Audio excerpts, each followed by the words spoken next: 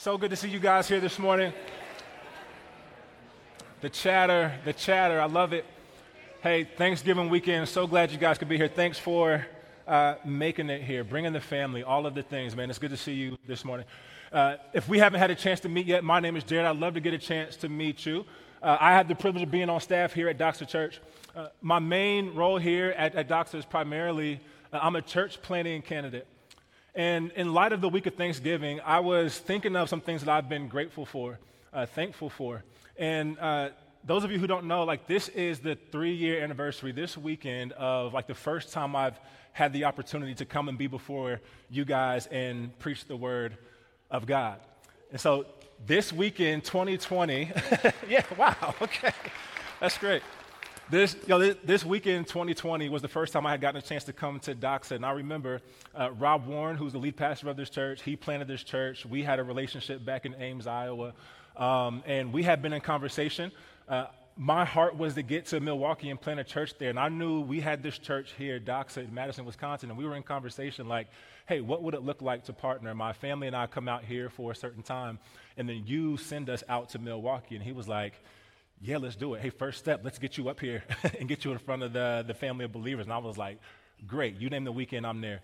And it was this weekend 3 years ago that we did it. I remember coming up, my brother and sister-in-law, they were sitting here in the audience last service, and I was telling this story. My family and I, we drive up to their house in 2020. Y'all remember that, right? The throes of COVID, all the masks, all this stuff was going on. And I remember we pull up to their house, and back then the big thing was the amount of people you could have in a certain spot. And those of y'all who see my family running around, we don't come packing lightly, okay? We got a whole crew of people. We come with a family of 6, 4 kids in tow, my wife and I, right? And so we're coming to Rachel and Jesse's house. Jesse leads worship up here. And we're sneaking around, Well, first of all, we lock our keys in the car. That was a whole ordeal in and of itself. But we're sneaking around. We don't want to make a big deal about this. We don't want the neighbors to see us, right? They're probably going to report us and say, that house has too many people in it, we were trying to avoid all those things. And I remember coming here, and as I reflect on that weekend, man, there's the one thing that I'm really grateful for is just, man, how this body of believers has welcomed my family and I. And so over the week, in the vein of Thanksgiving, this is where my heart's at, full of gratitude, full of thankfulness that you would welcome us here in this place and potentially in a year and a half from now, send us out to Milwaukee, and hopefully some of you may catch the urge to come out and do some of that with us, right? But hey, I want to jump into the text, get us into Scripture. We've been going through this book of Jonah. If you've been here, we've been going through this series, and as we've been going through this series, maybe you're feeling kind of like me in the book of Jonah, right? You have these kind of roller coaster of emotions going through this book.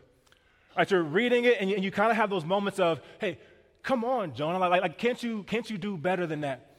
Right, especially in chapters 1 and beginning of chapter 2, where he's being disobedient to God, and God is saying, hey, I want you to go to the city of Nineveh. I want you to preach the gospel. I want you to have these people repent and believe in me. And he's saying, no, I'm going to hop on this boat and go a completely different direction, right? I have this feeling man, come on, Jonah. And then don't you remember in chapter 2, he gets thrown overboard. He gets swallowed by this fish. And in those moments, I remember I had feelings of conviction. I remember sitting in connection group when we were just talking about things, right? How do we confess? And Jonah having this moment of confession in the belly of this fish, and me thinking man, what are some things in my life that I have to confess? What are some things that we should be confessing in this space? Moments of conviction going through the book of Jonah. But then I had these dang, I do that too moments in Jonah 2, right? Chapter 4 comes. Rob just talked about this. Jonah's sitting on this hill. He gets his second chance to go and preach to Nineveh, and he does so. But he doesn't do so hoping that they will repent. He does so hoping that they won't repent, and God will pour justice on them. And he goes and sits on this hill, and what does Nineveh do? They repent from the top to the bottom, from the greatest to the least, and they turn to the one true God. As Jonah is sitting on this hill waiting for them to stop and God to smite them. And it reminded me of myself even, how I can get into a place where I'm angry at God, especially when he's showing grace to the people in my life who I perceive as enemies. See, I've been enjoying going through this book of Jonah. I don't know if that's evident to you right now. But I've been enjoying it, and I don't know if that's true for you either. It's like this love-hate kind of enjoyment, right? It's been a good but a painful time as I've been engaging with this text. But here's what I want us to know this morning. The story of Jonah is not primarily about this wayward prophet. Right, we know this, right? The story of Jonah isn't even primarily about this mirror that reflects ourselves, and it's not primarily about creating debates about how large fish can actually be and if swallowing a human is real. And in fact, the book of Jonah ultimately isn't about Jonah at all, but it's like a sign that points to something else. Speaking of signs, I want to talk about signs for just a moment. Would you indulge me for a second? There's a definition that's going to come up on the screen here. I'm going to be referencing sign throughout this message, and I want to make sure we're on the same level of ground as we engage with this text. A sign, by definition, is this. It's an object, quality, or event whose presence or occurrence indicates the probable presence or occurrence of something else. And these signs, like, they have a purpose, and the purpose of signs is to promote or to identify or to provide information or give directions or to raise awareness about something. And in other words, signs are only as useful as they are helpful. You know what I mean by that? Like, imagine driving down the Beltline in Madison, right, maybe hopping on 94, and you're seeing these signs that indicate, hey, you're going to a particular destination. You're about 15 miles from your destination, 20 miles, 30, whatever it might be. Like, you wouldn't get out your car, park on the highway, hop out, throw your hazards on, and go to that sign and be like, thank you, for telling me that I'm 15 miles away from my spot. Like, you wouldn't do that. I mean, some of you maybe would. I don't know. That's weird, okay? Don't do that. Stop that if you're doing it, okay? But nobody does that. No one gives that kind of attention to a sign. At best, you would acknowledge the sign, right? But keep it moving. You feel a sense of relief. Why? Because it means you're still going in the right direction. I think this is kind of what the book of Jonah is doing for us. It's this canonized story in the holy word of God that points to the reason why the Bible in its entirety was even written in the first place. Because it points to Jesus. If you're new to the Bible, this is what we need to know. Everything in these pages culminate into something, and that something is the person and the life and the work of Jesus Christ. As I say that, I know that some of us in here, we get that, right? We're not new to the Bible. We've been doing this thing for a while, and as we read through the pages, it's almost like Jesus pops out to us on every single page in the Scripture. Right? But for some of us, like, that muscle hasn't really been flexed as much. That muscle's kind of weak. You can't really see Jesus in the things in the Scriptures, the things in the life around you. And even more so for some of you, like, you come in here this morning and you don't even really believe at all. Like, you don't even know really how you got here this morning, right? It's Thanksgiving weekend, and you were visiting family, and they're like sprung it on you. Hey, we're going to church on Sunday. Get in the car, loser, right? And now you're here. And maybe what's true about your life is that you have been holding out on your faith with God because you're waiting for him to show you some miraculous sign that he is who he says he is. You're looking for something that either proves or disproves him. But here's what I want us to know about signs, right? If we prioritize and we get mixed up in the sign, the reality is that we will miss the thing the sign is actually pointing to. And as we get into the text this morning, that's exactly what we're going to see. We're not going to be looking at the text in Jonah this morning. We finished that last week. Rob took us through the last chapter of Jonah then. But we're going to be in the Gospel of Matthew. So if you have your Bibles, you can be turning there and meet me there. We're going to be in Matthew chapter 12. And it's a text that I believe helps us fill out some of the events in Jonah. Last week, Rob told us at the end of chapter 4 ends really abruptly. Right, we don't have any resolve in that book. And so he kind of charged us to say, hey, you can personally make an account and say, hey, how does the book of Jonah impact my life? And you can walk away from that with that application. And I believe that's true. But I also think something else is true for us this morning. I believe Matthew chapter 12, specifically verses 38 through 42, this is where we're going to be. It gives us this opportunity to see a text that the end of Jonah actually leads us to. And in my study this week, I've been affectionately calling this section of Matthew chapter 12, Jonah chapter 5. And so here's what I want to take us through. 3 questions I want to kind of answer this morning, okay? What does it look like to ask for a sign? What sign does Jesus want to show us? And then what does that sign mean for us today? 3 questions, okay? We're in the Gospel of Matthew, Matthew chapter 12, starting in verse 38. Here's what it says. It says, "Then some of the scribes and Pharisees answered him, saying, 'Teacher, we wish to see a sign from you.'" Okay, we've plopped down now in the middle of this chapter, and we're introduced to these characters right away, these scribes and Pharisees. And those of us know that if you've read through the New Testament before, that the scribes and Pharisees are people who never really come to Jesus with good intent. They always come to him with something else. And as we see them engage with Jesus and ask this question or make this request, one of the things that can pop into our mind because of the way that Jesus is going to respond is that, there's really no room for question asking when it comes to the Christian faith. And maybe this has been your experience. I don't know what persuasion of faith you come from, what persuasion of Christianity you might have come before you come here to Doxa. But I want us to know that Christianity is not anti-question. It's not even anti-seeking for proof. It's not anti-getting your questions answered or asking these things. No, it's actually anti-jerk, right? Like, don't come asking, but then asking with intent to disprove or asking with an intent to not believe, right? Christianity has no room for that. But I want us to know that the Pharisees and the scribes, right, they were looking for something here. They were asking for a sign. And if you look throughout the whole narrative of Scripture, right, it's not really uncommon for people like Jesus to come on the scene and be performing signs. In fact, he was. Right, this isn't new to Jesus. This is a common practice of prophets as a whole. Moses came doing signs. Elisha came doing signs. Right? All the prophets came doing certain things. And so asking for a sign wasn't the problem. The problem wasn't they were looking for this sign. The problem was that they had already seen many, and yet they were still in denial. See, to this point in the Gospel of Matthew, Jesus had already done so many things. He had healed many from sickness and disease. He had showed authority over creation by calming the wind and calming the waves. He had made people who couldn't walk leap like deer. He had people who couldn't see become overwhelmed with life's vibrant colors. And he even rose a little girl from the dead. And even if you go just a little bit up in this chapter that we're in right now, we'll see that Jesus heals a man's hand who had been shriveled up. And he cast out demons from this young boy. And still we see these scribes and Pharisees coming to him right now. And he's saying, hey, that's not enough, Jesus. We need to see something else. We still don't believe.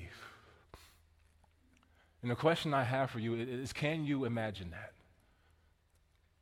Like, I know sometimes we can get caught up in our minds and be like, man, if we were back in Jesus' day and we saw Jesus walking the earth doing all these things, there's no way that we wouldn't believe that he is who he says he is. So I want to ask you, can you believe that? If you say no, I kind of want to press you a little bit because I think we can.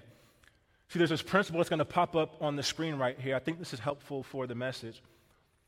You see, the problem for the unrepentant heart is not a lack of convincing information, but a commitment to misinformation. See, the problem for the unrepentant heart is not lack of convincing information, but a commitment to misinformation. See, we live in a day where most of us are not uninformed about things, but we are misinformed about things. I mean, think about it. We live in the most connected time in history. Have you ever considered the power of the thing that's probably sitting in your pocket or sitting in your hand right now? The power that this machine has in it, the information it gives, right? The only information mine's given right now is a timer for how much time I've been preaching at the moment. There's one in the back too, but I need one closer to me that beeps red, right? So I know when I'm about to go over. But we have access to an almost instant information machine. Anything we want to know is literally a click away. In fact, if you woke up this morning and you looked at your phone any moment between then and the time you came to church, you likely consumed more information in those couple of hours than anyone in Jesus' day could have done in a decade. We live in an information age. We live in a connected age. As I was preparing for this message, I ran into this study that was done by this investment group up in Minneapolis, Minnesota called the Deep Water Assessment Management. They're an investment group that invests in public and private growth companies, specifically companies that prioritize information and technology. And there's going to be a couple graphs that come up on this screen. This first one I want to show us, okay? I know it's early in the morning, not super early, but probably too early to do some math, okay? So I'm going to make this quick and make sure you get the information you need, okay? This first graph shows us this: the percentage of waking hours that we have with information worldwide, okay? If you look at the graph, you see this upward trajectory from the early 1900s all the way to the present time, and you can see we almost have a 90 times difference in how many waking hours we actually have with information from back then to now.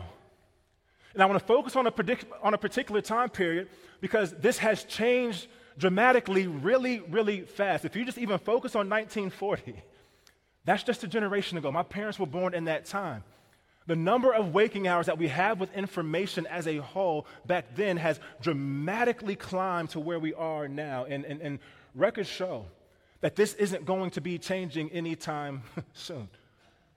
But I want you to see this other graph too we're going to toss up right here. This one really blew my mind, okay? This is the ratio of information consumed per capita to the total information created. Out of all of the information created, look at that, in 1900, we were consuming very little. Quickly spikes in the 1920s and hits its peak in 1940s. Out of all of the information created, the average person at best could consume, 2.2% of that information? But then as the time goes, you see this drastic decline into the 1980s, into the 2000s, over into the 2020s, and into where we are now. And this decline shows us something that I think is super important for us. It doesn't show us this reality that we're no longer consuming information. They're showing us this reality that there is quite literally too much information for us to consume to actually keep up. We are virtually making no dent in the information created versus the information that we can actually properly consume. And it's just going to grow. We have access to so much information. If you ask me, maybe too much information. But here's what we choose to do with this information. We choose to fight against and shut our ears to anything that might challenge what we already think. If you're asking what it means to be committed to misinformation, this is what it means to be committed to misinformation. So how do you know when you're being misinformed? I'm glad you asked. Just 3 things, a 3-question litmus test. You know you're being misinformed when you listen to the same voices over and over again. If you want to know if you're potentially being misinformed, understand that you may be in an echo chamber of voices, the 1 to 3 voices that you listen to consistently. You may be being misinformed. Secondly, you know you're being misinformed when you agree with everything that you hear. If you're in this echo chamber and the things that are coming at you, and you're listening to things, and the only thing you hear are things that you actually agree with, you're literally training yourself and telling your mind and telling your psyche, I'm never wrong about anything. If that's true, you're probably giving yourself to misinformation. Thirdly, you're easily angered by differing voices.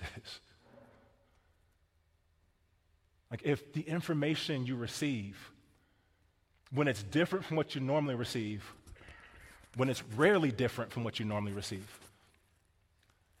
if that angers you, if your primary response is anger or fear or resentment, you're probably being misinformed. See, committing to misinformation is like being in a room surrounded by information and ruthlessly committing to your little corner with only the information that you like. And frankly, technology makes this really easy to do. And when I say this, right, you got to understand, like, I'm not preaching to you, I'm preaching to us.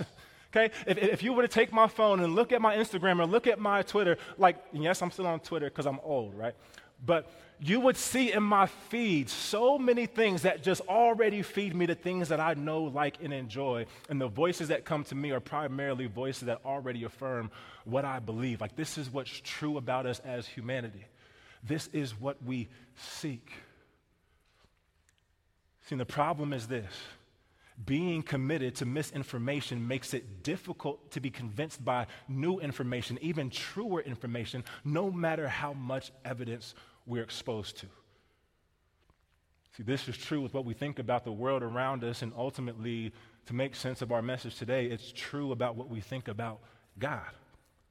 You see, it's right here in our text with the Pharisees and the scribes. See, they've always thought about the Messiah in this one way. But when Jesus comes on the scene, he comes as the Messiah in this particular way, and there is no compartment in their mind for it. And so they deny it, and they question it, and they ask Jesus for a sign. But look at verse 39, his response to their request. Look at this. But he answered them, "An evil and adulterous generation seeks for a sign, but no sign will be given to it except the sign of the prophet Jonah. For just as Jonah was 3 days and 3 nights in the belly of the great fish, so will the Son of Man be 3 days and 3 nights in the heart of the earth." See, what Jesus is doing here is making this reference back to Jonah chapters 1 and 2. At the end of chapter 1, if you remember, which I don't know how you could forget this, Jonah's on a boat, and he gets thrown overboard during a storm, and God sends in his grace a great fish to come and swallow up Jonah. Because apparently sitting in the belly of a great fish and a bunch of fish guts, right, is a small price to pay for a saved life.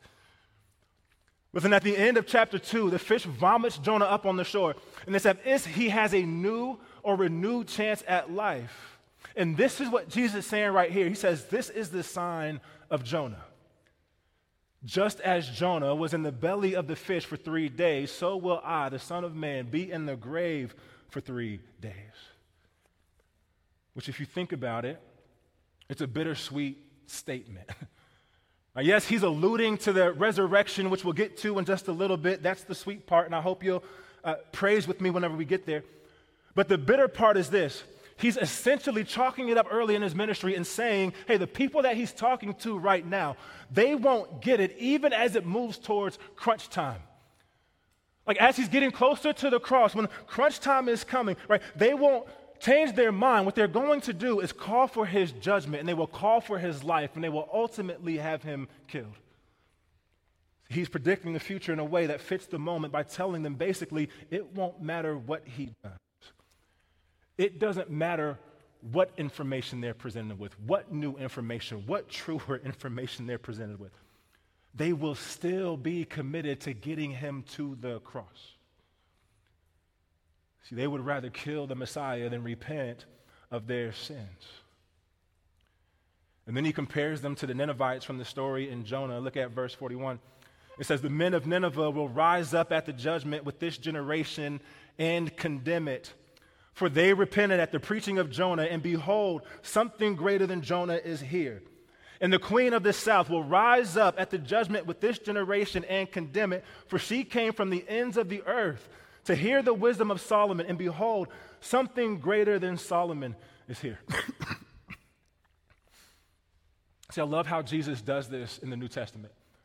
So often, he'll take our gaze from the time period that he's in and put our gaze back on the Old Testament. He never leaves that outdone. I love that about Jesus. And what he's doing is he's showing us that the same proclamation that he made when he came on the scene in the New Testament, proclaiming who he was, the Son of God, God himself, and he comes on the scene with a message for the people. You know what his message was?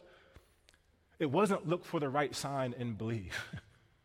It was repent and believe. And he shows us here in the New Testament that that is his message. And in the Old Testament, it says that that is his message too. And so imagine this scene. Jesus is standing in front of this people, and he's telling the story about Jonah and how the Ninevites repented. And he tells this other story about the wealthy queen from the south, namely Ethiopia, and how she bowed down to Solomon's glory. These are stories that the people of the time would have known very, very well. We at least know one of them super well. We just went through it for the last several weeks. And he's saying, hey, the Ninevites repented when a disobedient prophet came with a terrible 5-word sermon, and the queen of Sheba believed Solomon's God when she saw his majesty. A people who had no business responding to a prophet who came with a poor word repented. And a woman who had wealth of her own, who had a dynasty of her own, was seeking Solomon for wisdom. And when she came to him, saw what all he had, and she was like, I want to believe in that God. Came, giving him wealth, at least a third of what he was already making on a yearly basis anyway. She was doing fine. And yet she came and bowed down because she saw the splendor that God gave Solomon.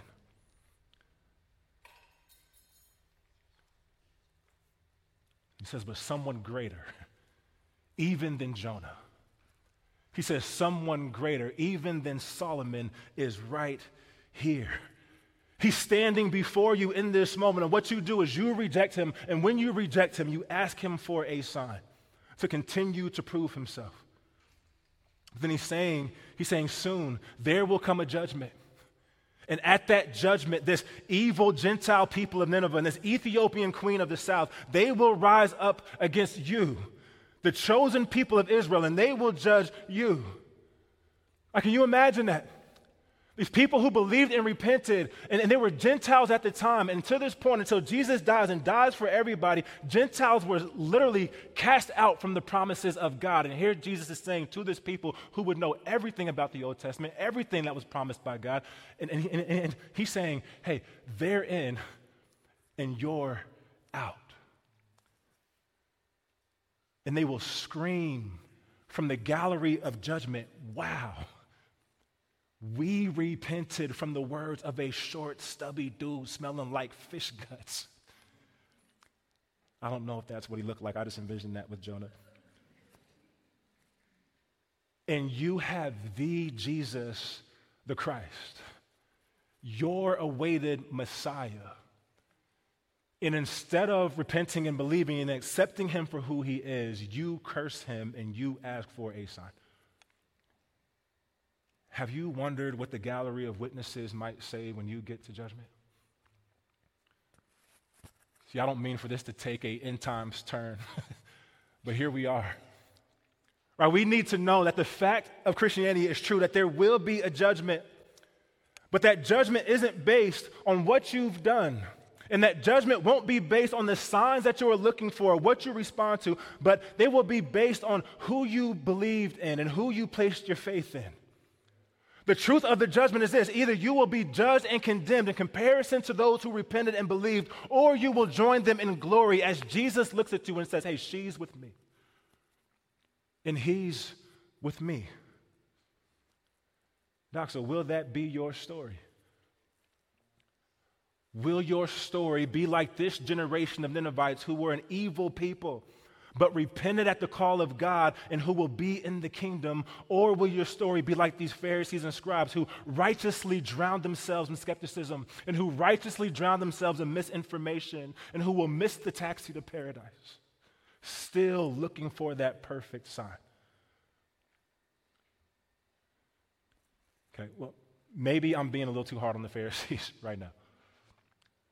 Okay, let's say we give them the benefit of the doubt. Okay, let's say the Pharisees and scribes, they're coming to Jesus, and they actually would have believed in the sign that they showed him, right? They come to him asking for this particular sign. Hey, Jesus, show us this. What if Jesus did it? And what if the Pharisees and scribes were like, oh man, yeah, that's great.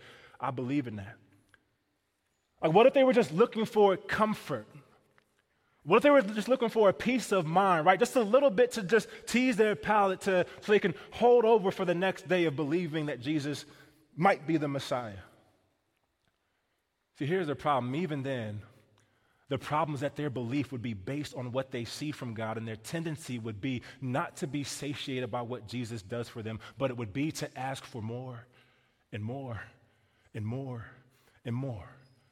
Like only believing that Jesus is who he says he is when they can see and feel it. So we have to know, this points to my main point for the text, and it's this: demanding a sign in exchange for belief will always lead to letdown. Like we have to know, I don't know if you identify with the Pharisees in this text. I don't know if you identify with the scribes here, but you might.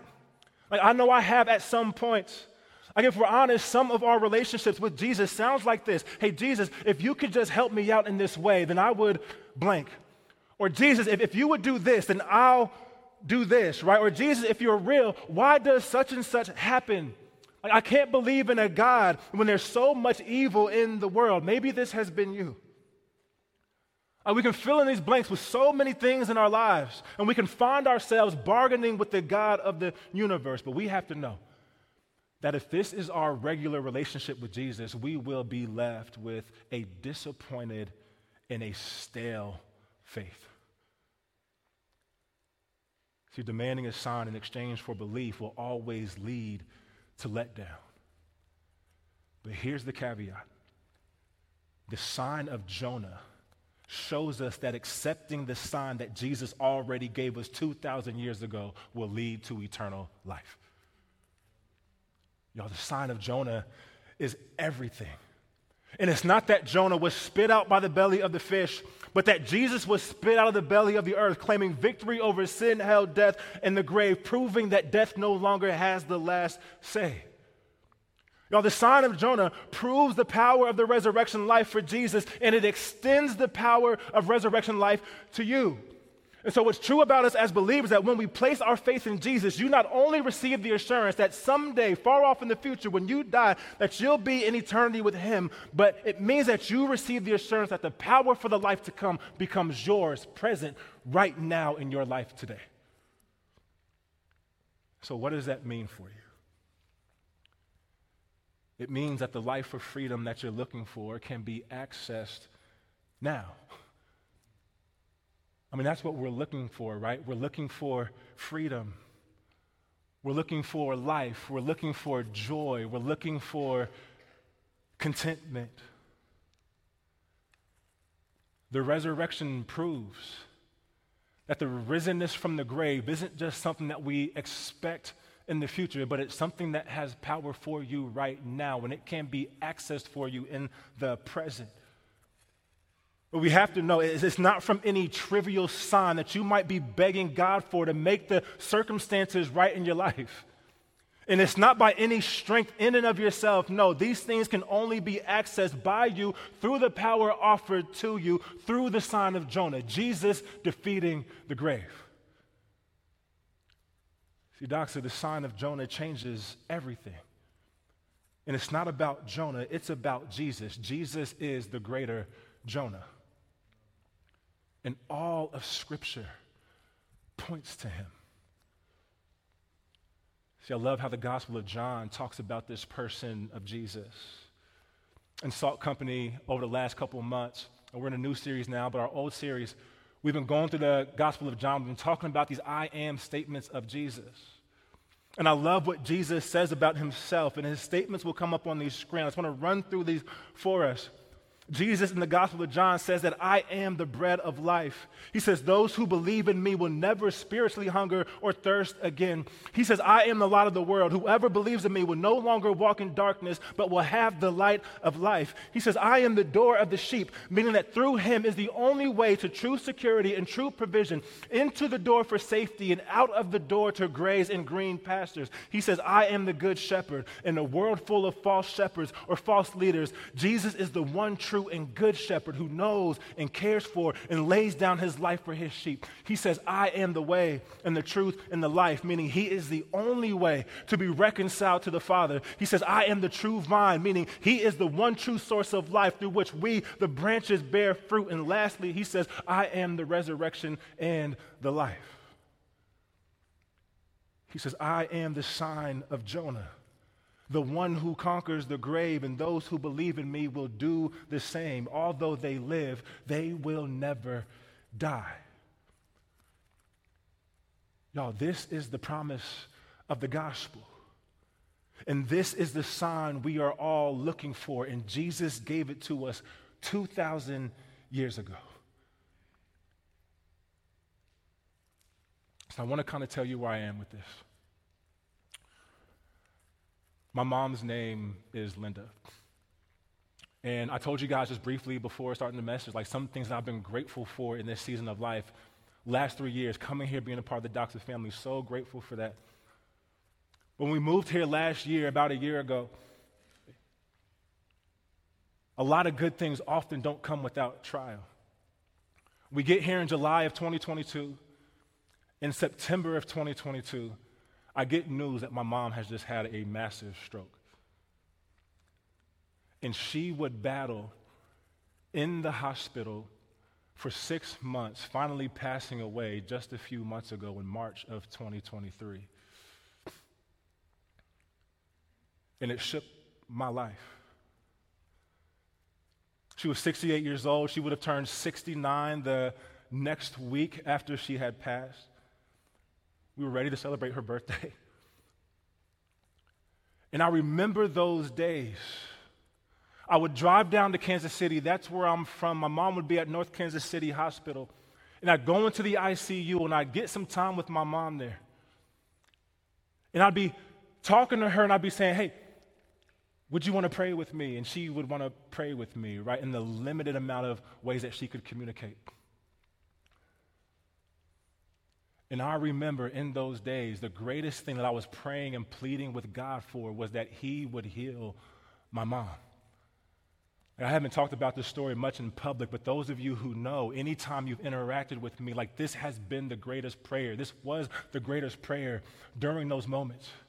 Knowing that God is who He says He is and knowing that He has the power to heal and praying that He would do so for my mom. That was my greatest prayer. As we sat here at the couches right by the rock wall, if you don't know, we have a rock wall out there.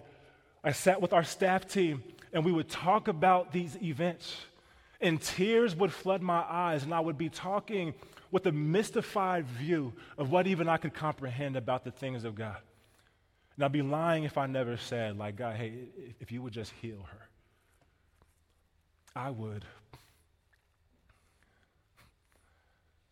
I don't know, cancel Milwaukee and plant a church in Kansas City. No, I'm not going to do that. But I find myself in ways bargaining with God for the life of my mom because I knew that He was able.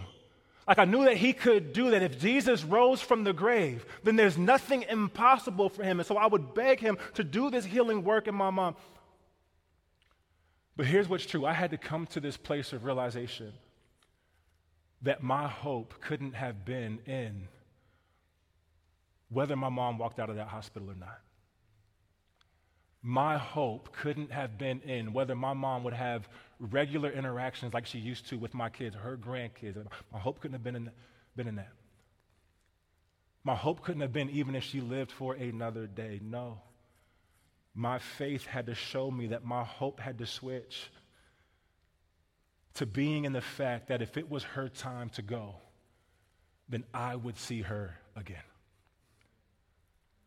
See, the only hope I have in my mom being gone is the sign of Jonah. It's the hope of the resurrection. Right, my hope had to move from holding out on a sign of a changed circumstance to being refreshed by the sign of Jonah, a risen Savior, which meant what? A risen Linda. So as I close, I have one more question for the room. If you're skeptic in here, what more do you need to see?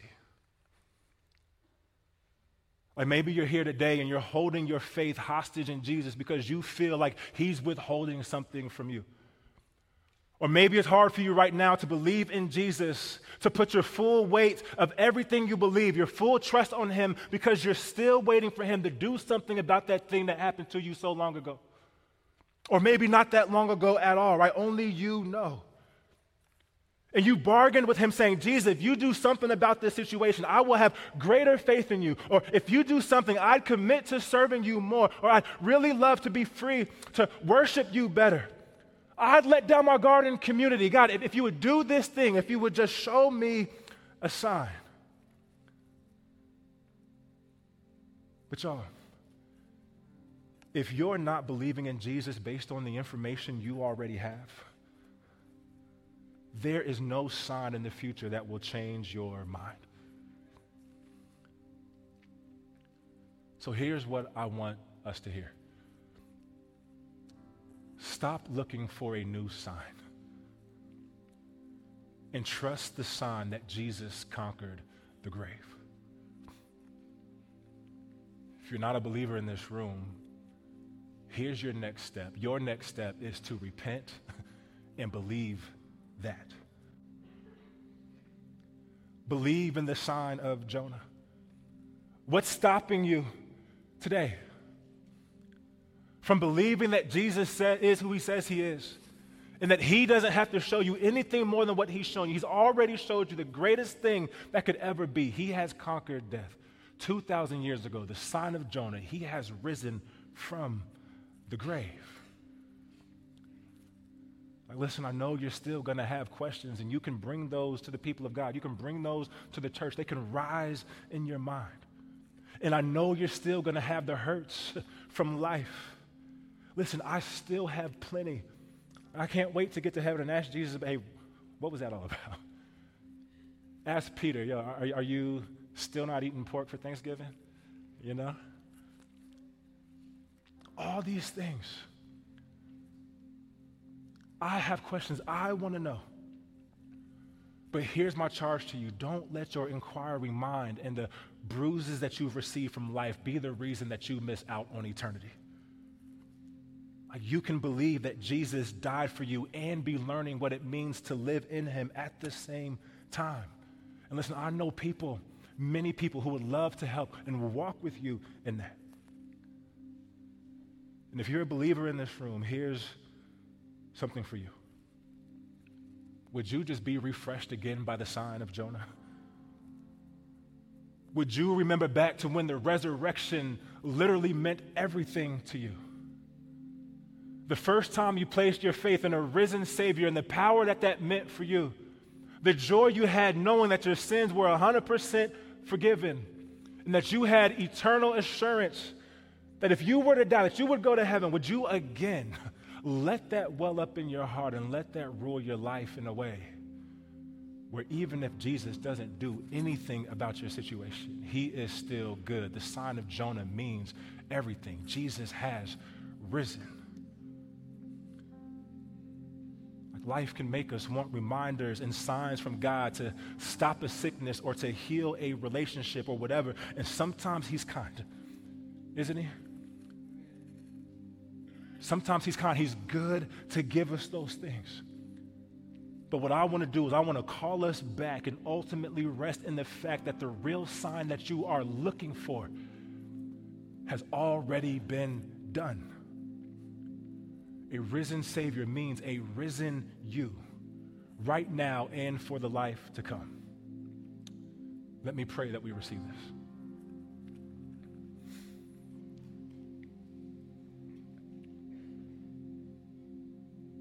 Father, we are grateful for you. Father, we're grateful for your Son. We're grateful for what he's done, his birth, his life, his work, his death, his resurrection. We are grateful for what you've accomplished in him. Father, would you work it in our lives that we would believe in this reality anew? Maybe for some of us the first time, or maybe for some of us the umpteenth time, but would you work it in our hearts to believe that, hey, we can rest in the sign of Jonah.